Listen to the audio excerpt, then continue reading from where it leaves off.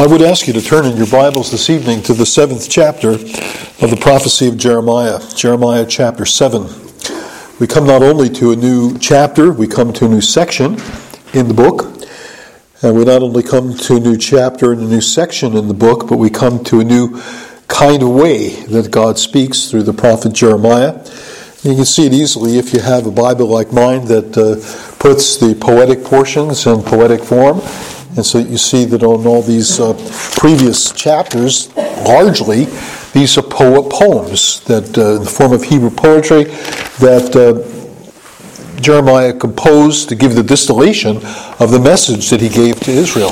Did he preach it in poetry? Probably not.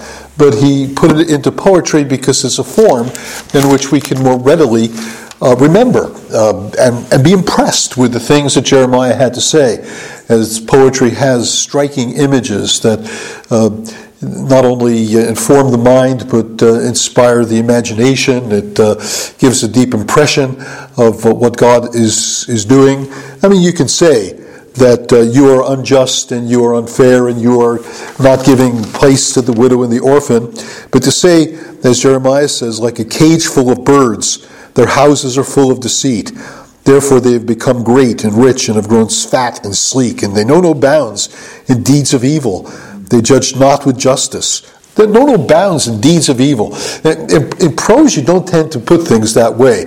It's more like, the Sergeant Joe Friday, the facts are just the facts. But in poetry, it just gives a expression to it in metaphor and various literary devices that just puts the truth in powerful form and powerful focus. They know no bounds in deeds of evil. They judge not with justice the cause of the fatherless to make it prosper, nor do they defend the rights of the needy.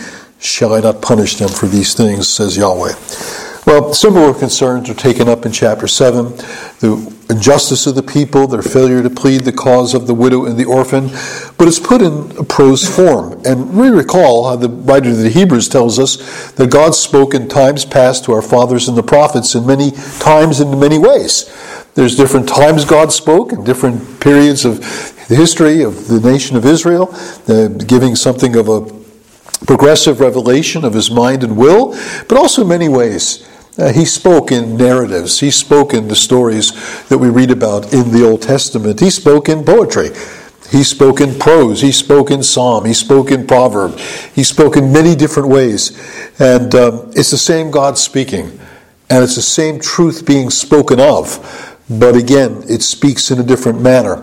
And I think that the prose parts of Jeremiah contribute to our understanding of the message because it helps to take those poetic parts that are sometimes just filled with image after image after image after image, and it kind of just distills it into manageable proportions. It brings it sort of into something of a discipline. It brings it into something where it's a clearer understanding of the things that Jeremiah is saying. Not that Jeremiah is terribly opaque. I mean, judgment is judgment, and wrath is wrath, and disaster is disaster, and invasion is an invasion. But yet it's put in such a way that sometimes we just see metaphor upon metaphor. Sometimes they get all mixed up. But the prose parts just tend to clarify things. It tends to just take the same realities and bring them into a clearer form. And then it also brings it into a clearer form in terms of a narrative. It's a story that is being told of an incident that happened in Jeremiah's life. Not just that he went out and he preached in a poetic fashion and people either heard or didn't hear. Most of the time they didn't hear. And we find it here in this passage. But we will find that the word of God, or the word that came to Jeremiah from Yahweh, is what begins this section. It is a word that came to Jeremiah. And it's a word that commanded Jeremiah to stand in the gate of the Lord's house and proclaim there this word and say. And so we have Jeremiah going up to the temple. We have Jeremiah taking a place of prominence in the house of God so that those who came to worship through the gates of the temple where he stood would hear this message God had given him. Now, there's no place in this section that says, and Jeremiah ended his message and then left the temple and went somewhere else. It doesn't say that anywhere. But apparently there is a place where he just stopped the temple sermon and really went on to other things that you see later on. God comes to him in verse 16, for instance, and says, "As for you, do not pray for this people, or lift up a cry or prayer for them, and do not intercede with me, for I will not hear you." Apparently at that point, temple sermon ceased. Jeremiah's temple sermon is really the first 15 verses, whether he went back to the temple and said other things. But one of the things I think you can consider that makes it, to me at least, clear that these words of the first 15 verses constituted the temple message is that in chapter 26, we have something similar occurring. And in my own judgment, I think this is a replay, a reprise of the temple message. It's being told to us again in chapter 26, where it says that in the beginning of the reign of Jehoiakim. And so we give him more information about when this took place. It took place in the reign of Jehoiakim, the son of Josiah, the king of Judah. This word came from the Lord. And of course, chapter 27 says it came from the Lord to Jeremiah. And thus says the Lord, "Stand in the court of the Lord's house and speak to all the cities of Judah that come to worship in the house of the Lord. All the words that I command to you, speak to them, and do not hold back a word. And maybe they will listen." So there was some hope that God's sending Jeremiah up to the temple to bring this message. Even at this point, there was hope that they would turn from, it may be they will listen, and everyone turn from his evil way, that I may relent of the disaster I intend to do to them because of their evil deeds. Now again, you read the poetry, and it almost seems as if the invasion is a dead certainty. Historically it was.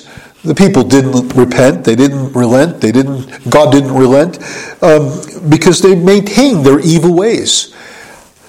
But we know the story, we know the history of it, but at that point there's still hope. And Jeremiah is sent to preach in the temple with some measure of hope that the people would turn from their evil ways and God would relent of the disaster he intended to do to them because of their evil deeds. And you shall say to them, "Thus says Yahweh, if you will not listen to me to walk in my law that I have set before you, and to listen to the words of my servant the prophets whom I sent to you urgently, though you have not listened, then I will make this house like Shiloh, and I will make this city a curse for all the nations of the earth." Again, you'll see as we go through the passage in chapter 7 that what we have in chapter 7 is an extended version of this in chapter 26, which is a distillation of what you find in chapter 7. And you'll see some of the notes. God telling him to go to the temple, stand in the court, speak to the cities, to all who come to worship in the house of the Lord. Don't hold back. Say that which I've given you to speak. And maybe they will repent, but likely they won't. And in fact, they didn't. And the result of that will be that they will be like Shiloh. They will be like Shiloh. He will make this city a curse, just like he made Shiloh, which is the place that the Ark of the Covenant came when they entered into the land. That was the place where worship was brought and sacrifice was brought, and likely it was destroyed by the Philistines. And that place of worship, that place of sanctuary, that place in which the blessing of God came to the nation, and God spoke to them and directed them from Shiloh, that came to an end. So no human sanctuary, even if God says, "There I will make my name known, there my presence will be." It's not an extended guarantee that it will always be the case, regardless of what people do. The assumption is, if you fellowship with me and walk before me and honor me, and then I will continue to have my presence with you. But people contend to continue to attend to the sanctuary, to go to a temple, to attend a church meeting, even when God has long since abandoned the place. And I think that's what you see happening in the life of the nation, and this is what Jeremiah is sent to make clear to the people, that it's not without respect to your ways. It's not without respect to whether you've heard my voice. It's not without respect to whether you've obeyed my laws and have endeavored to plead for the widow and the orphan and the sojourner. You can't ignore these concerns that are my concerns and still think you can come into this place and think you can get a hearing from me and I'm going to meet with you. Don't think that this is going to guarantee my continued presence with you, nor is it going to guarantee your continued presence in the land, because, hey, the temple is there in Jerusalem. So, hey, God's going to protect us because the temple is some measure, some guarantee of our security and our safety. No. It's not the temple that's the mark of security. It's the promise of God to be with his people. Again, when the temple was built, Solomon prayed a prayer in which he said, if my people turn to this house and pray in the light of their need, then you in heaven hear. It's the God in heaven we really look to. It's not a God who just manifests a presence in a given locality, and we think that presence is guaranteed to us regardless of what we do. That simply it's a wrong confidence. It's a wrong trust. And one of the things that Jeremiah is concerned to say in this passage is that the people failed to hear God's words. They failed to listen to the things that God had said. Verse 13, and now because you've done all these things, says the Lord, when I spoke to you persistently, you did not listen. You did not listen. I spoke to you persistently, and you did not listen. Verse 26, yet they did not listen to me, or incline their ear, but stiffened their necks, and they did worse than their fathers. Verse 27, you shall speak all these words to them, but they will not listen to you. You hear the repetition of that? They will not listen to you. They have not listened to you. God's word was sent to them. God's word was to be heard. They did not listen. And in the failure to listen to God's words, you know what they did? They substituted other words. And it's what he calls in this passage deceptive words, lying words. Verse 4, do not trust in these deceptive words. You don't hear God's words of truth? You'll fall for deceptive words. You will embrace that which will lead you astray and be deceptive words. Verse 8, behold, you trust in deceptive words to no avail. You won't hear my words, you'll get deceptive words, and you'll trust in them. And part of those deceptive words is the confidence in the temple, because it's there, we're secure, regardless of what we do. It's a confidence that we can live as we please, do what we want, and you come to the temple and worship at the temple and do the rites and the rituals, and that will atone in some fashion for all of the wickedness that we have been guilty of. These are all deceptive words. And Jeremiah is sent to the place where the people who have not heard God's voice, though God sent his prophets, and they've substituted for God's words these deceptive words. Jeremiah, you got to go up to the gate of the temple, the gate of the Lord's house, and make things right. Proclaim to them the truth.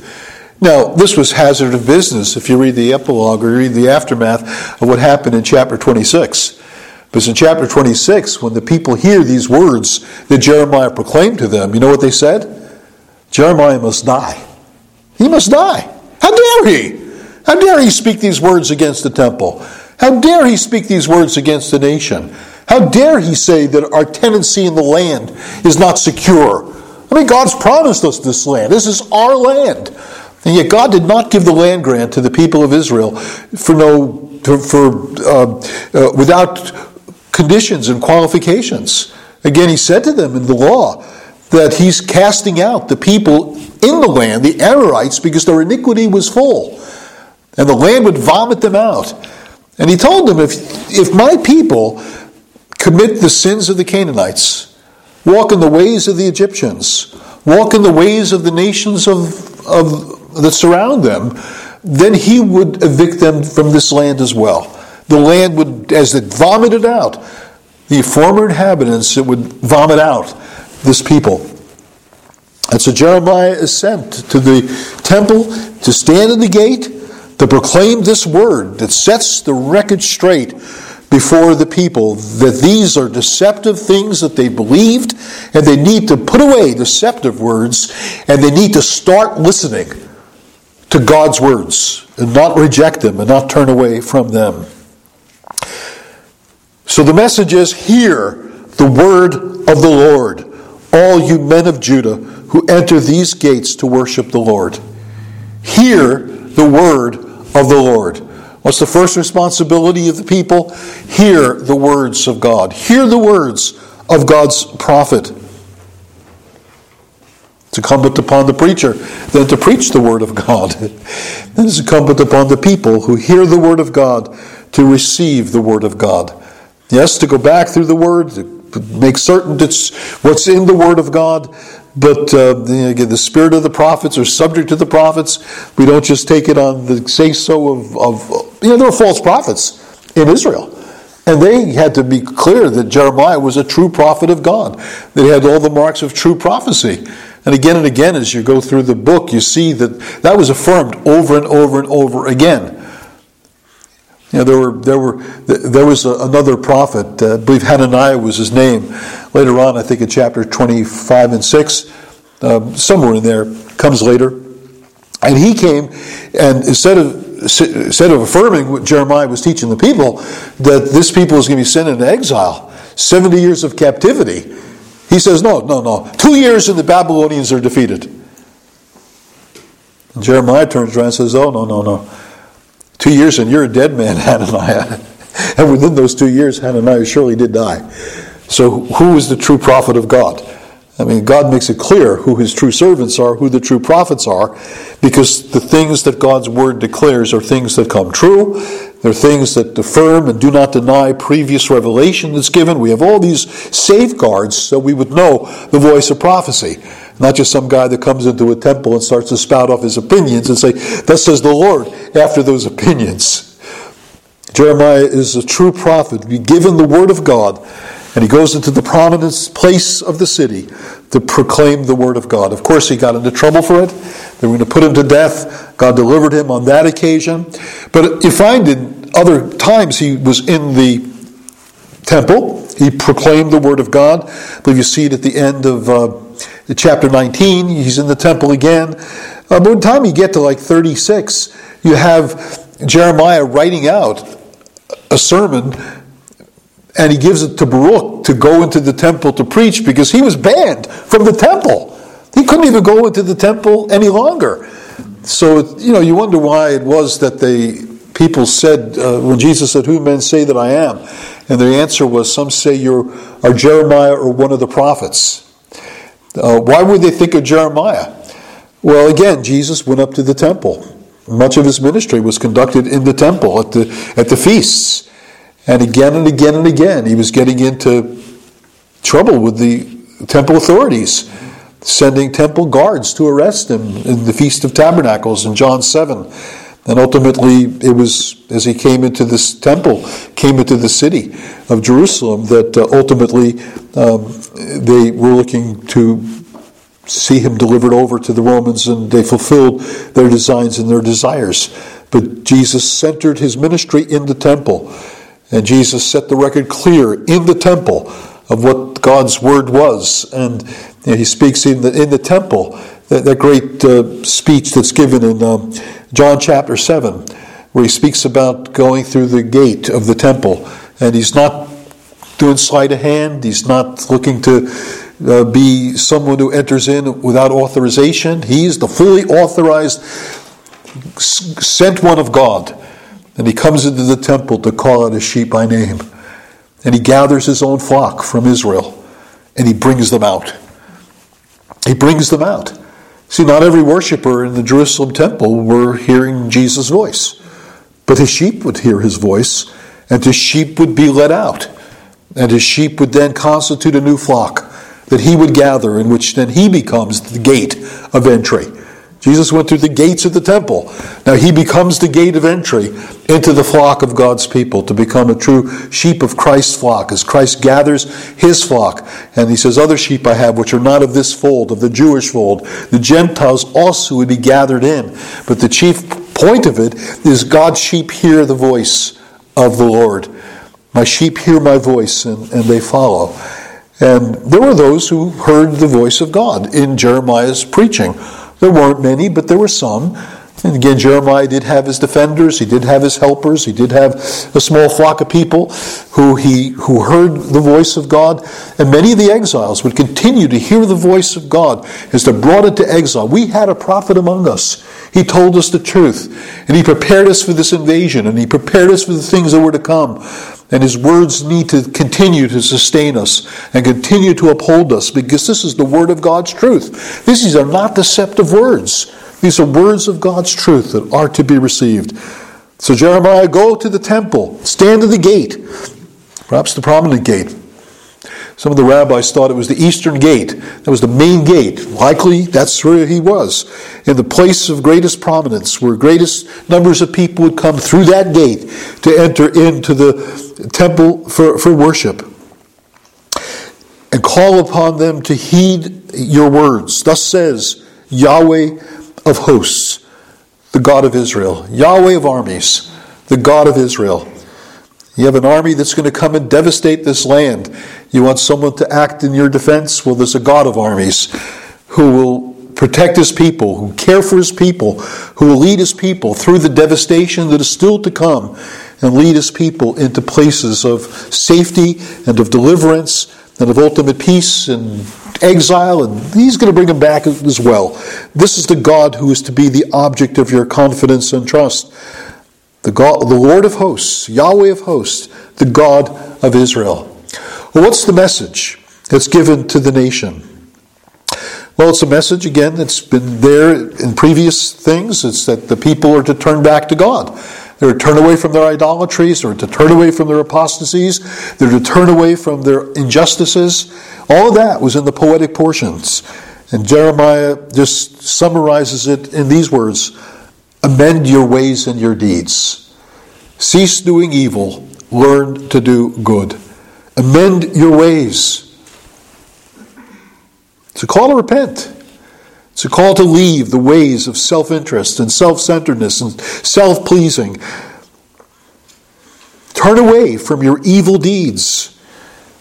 And then God says, I will let you dwell in this place.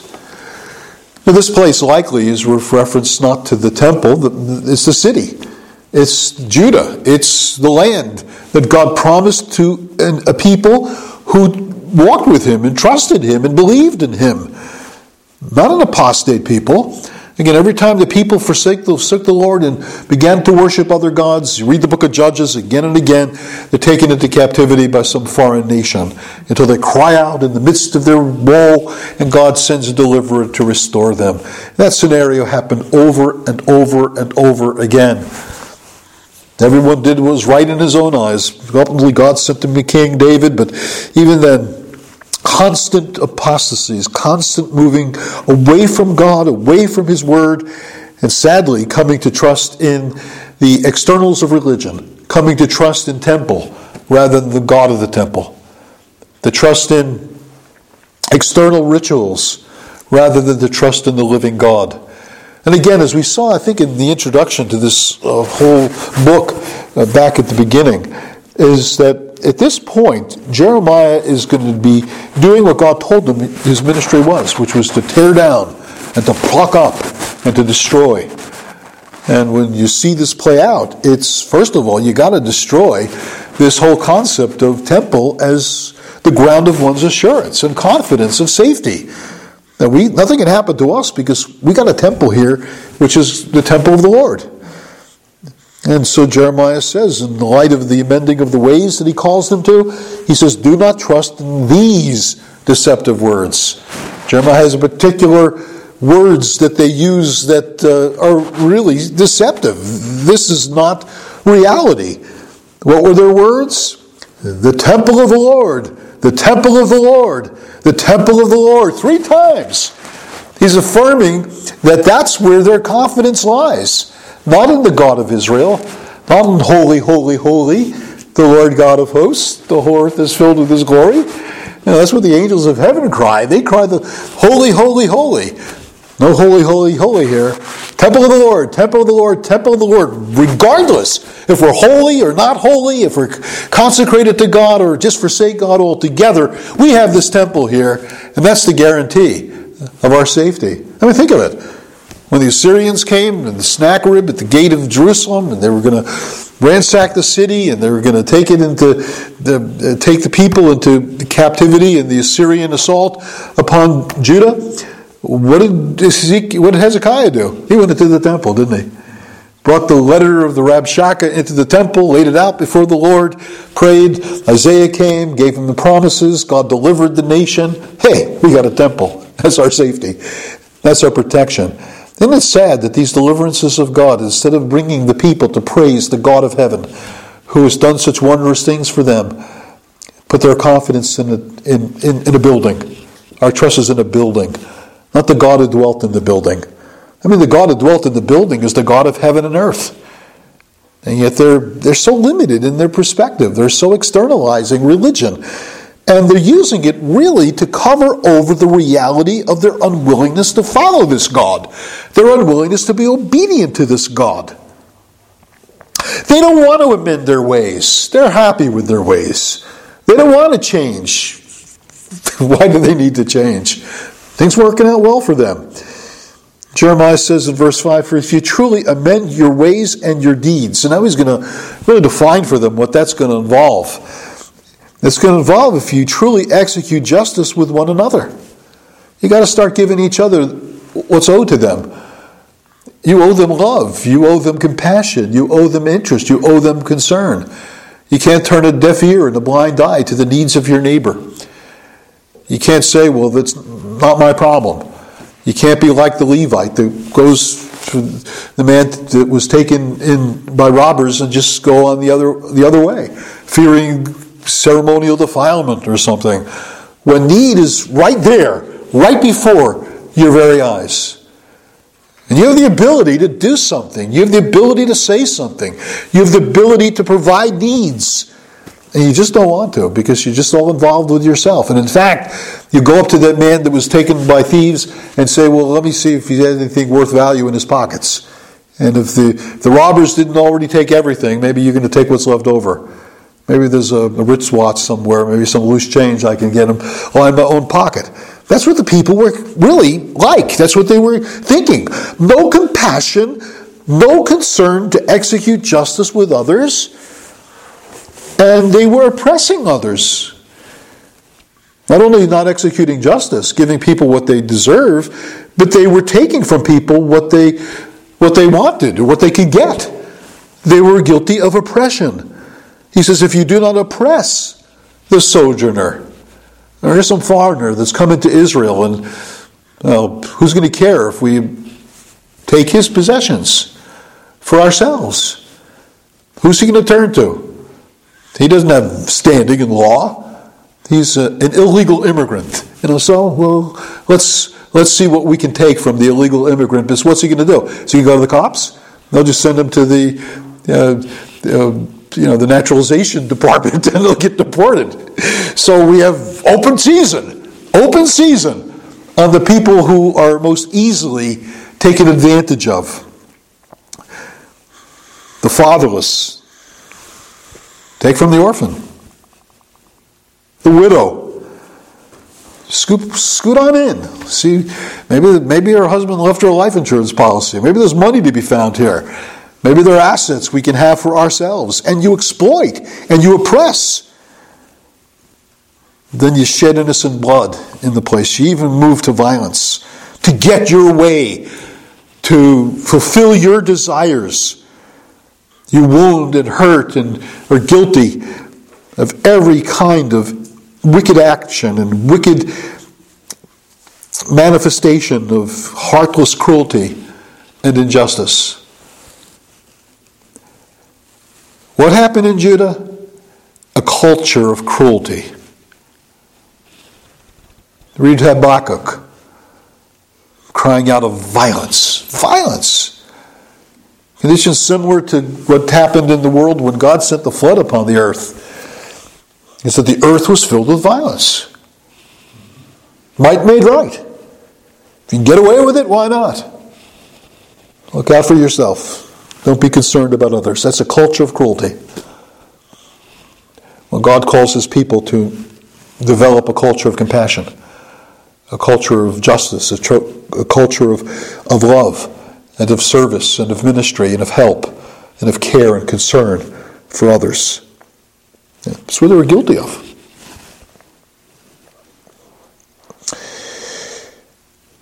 But all that ungodliness, that unrighteousness they were guilty of was also rooted in the fact that they were worshiping cruel gods. They were worshiping the gods of the nations.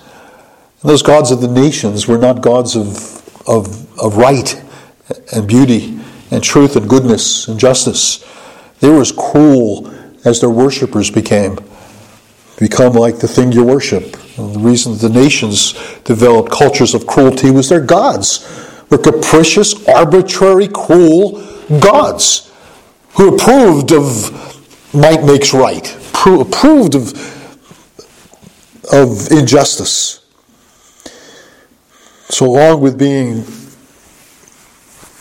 executing justice, and if you do not go after other gods to your own harm. That's really the root of all this. Unrighteousness is rooted in ungodliness.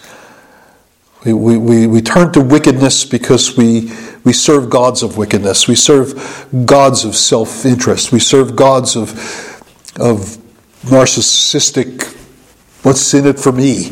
We serve gods of materialistic gain. We serve gods that say pleasure is the great pursuit of life. Go after our own desires, regardless of who it hurts and who it wounds and what we do to other people. All those things, materialism, egotism, narcissism, operating on the pleasure principle, are all practices that the gods of the nations approve of. That's what they do. The Greek gods would descend from Mount Olympus to produce all kinds of wickedness, all kinds of seeking out their own pleasures and their own desires and their own needs. There's I think it's the Babylonian flood account.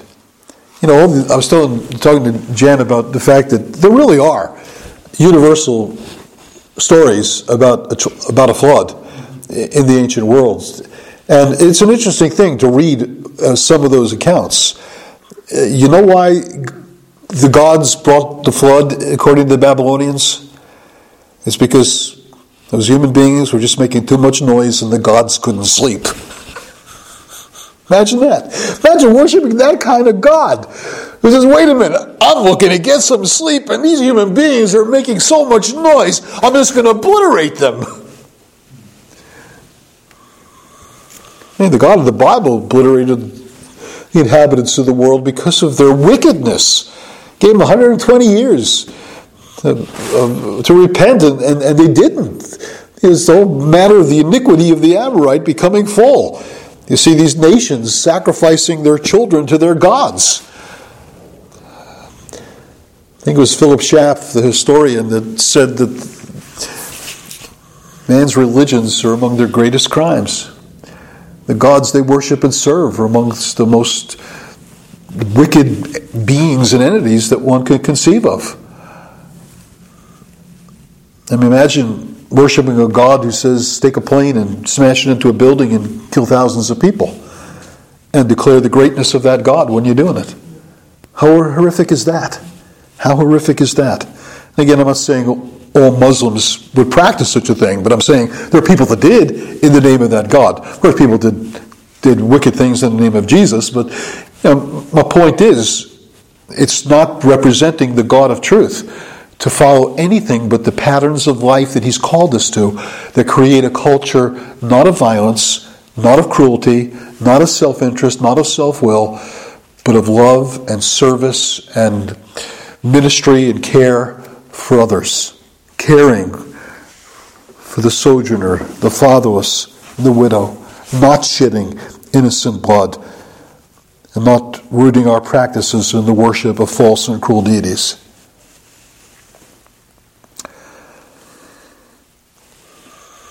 God says, if you do this, if you mend your ways, I'll let you dwell in this place, in the land that I gave of old to your fathers forever. Again, there was a giving of the land to their fathers forever, but their sons didn't have a license to keep the land apart from obedience. And part of that forever aspect of the land is that it's a picture of the ultimate inheritance. The inheritance of Israel in the land is but a picture. It's a type and a shadow of what the 37th Psalm says, the meek shall inherit the earth and delight themselves in the abundance of peace, which where Jesus takes up that very language in the Beatitudes. There's an inheritance to come, and it's not necessarily a plot of land in the Middle East. It's the new creation. It's the new world that God will renovate with the coming of His Son and the salvation that Jesus comes to bring, and bringing in a new creation.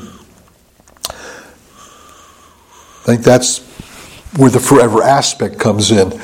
Abraham sought a city that had foundations, whose builder and maker was God. He didn't possess anything upon the earth, but he possessed a heavenly reality, a heavenly inheritance.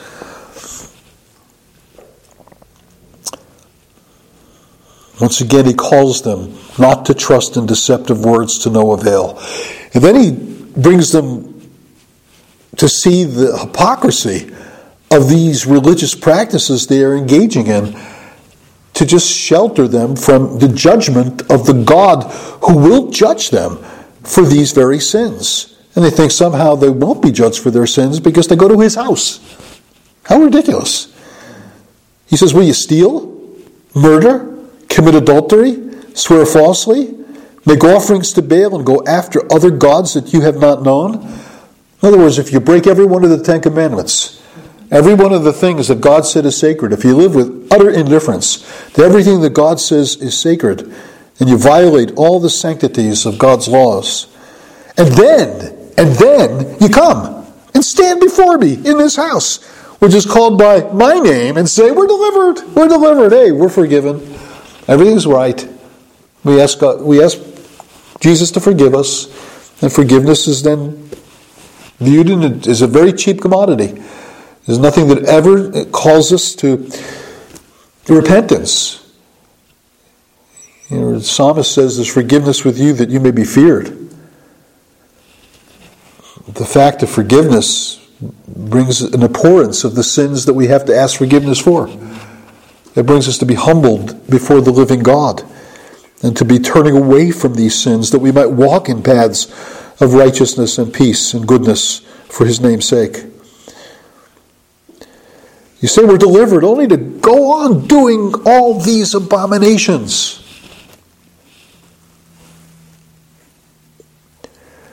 I mean, if this is my house, and you're the kind of people that come and worship me, this house that's called by my name, what is this house actually? It's a den of thieves. It's become a den of thieves. The people that have robbed the widow and the orphan of their rights. The people that have stolen, the people that have murdered, the people that have committed adultery, the people who have sworn falsely, the people who are worshippers of other gods. You've robbed me, God says, of the honor, the glory, the praise that is my due. You're thieves. You've stolen from me and others what you owe them. That's why sin is seen as debt in the New Testament. To forgive us our debts.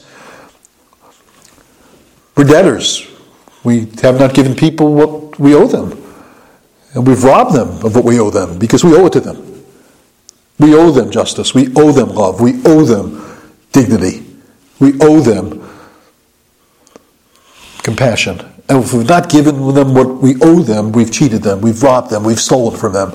We've stolen dignity from them. We've stolen rights from them. We've stolen what's equitable and fair from them. And we've stolen it from God as well.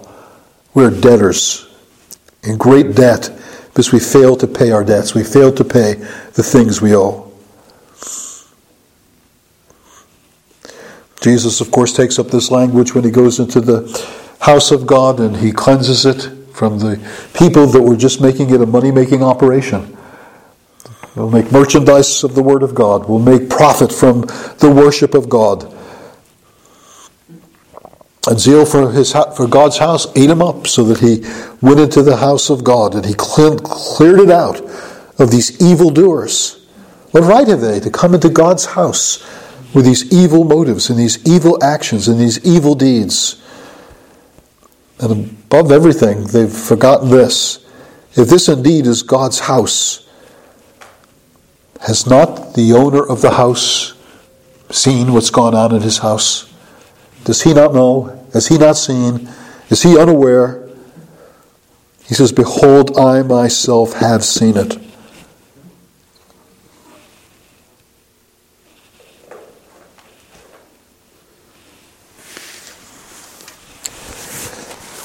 There's one final argument that this temple sermon is delayed before the people, not only to indict them for the fact that they don't listen to God's word and they've embraced deceptive words, that they fail to treat others in the way they should, and they've failed to treat God the way we should.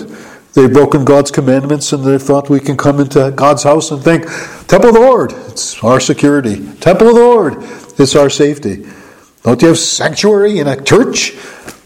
Remember Adonijah went into the temple of the Lord thinking he'd be safe from the hand of Solomon? Solomon says, no, we don't recognize such a thing. Take that evildoer who's hanging onto the horns of the altar and separated from the altar and pierce him through. And he was murdered in an act of justice for his rebellion against Solomon's rule. It's not a place of safety necessarily, especially when the adversary is God. God knows the things that you've done. And God is the one who's going to judge the nation for their sins. It's not a place of safety. But then Jeremiah is told to give them a little bit of a history lesson. Go now, he says, to my place that was in Shiloh. I don't think he's actually telling them to take a trip to Shiloh, but he's, go now in your understanding. Go now and understand this. There was a place where when they entered into the land and the Ark of the Covenant was brought into the land to lead the people, that the Ark settled in a place called Shiloh. And it was there that the priests would offer sacrifice. It was there that the people would come and find out God's will through the Urim and the Thummim. It was there where God made his ways known. And it's there that his people came to worship.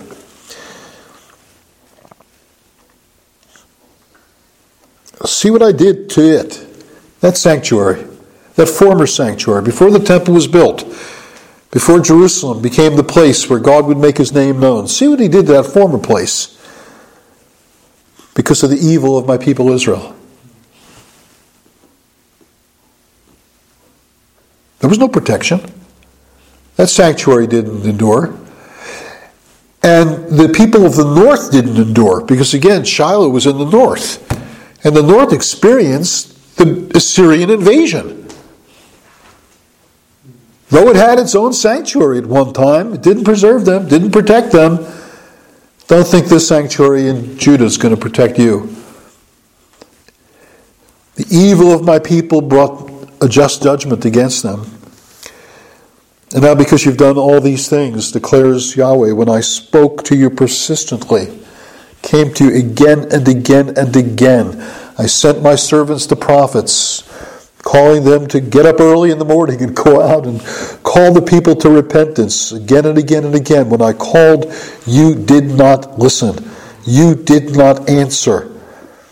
Therefore I will do to the house that is called by my name, this house in which you trust. But you're not trusting me. You're not trusting my words. You're not obeying those words. You're trusting in lies. You're trusting in deception.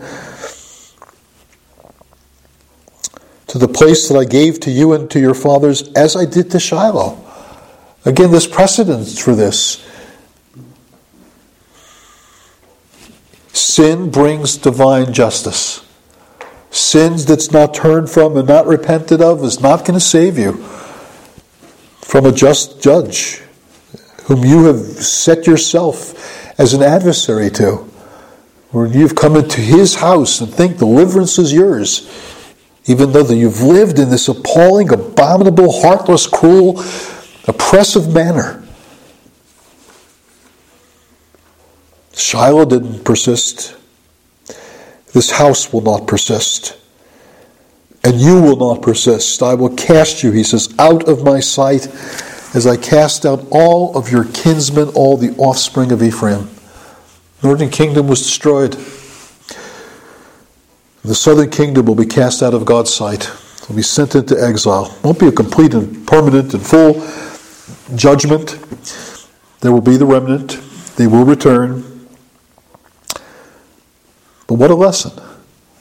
Not to trust in lying, deceptive words. Not to trust in external rituals. To make God our trust.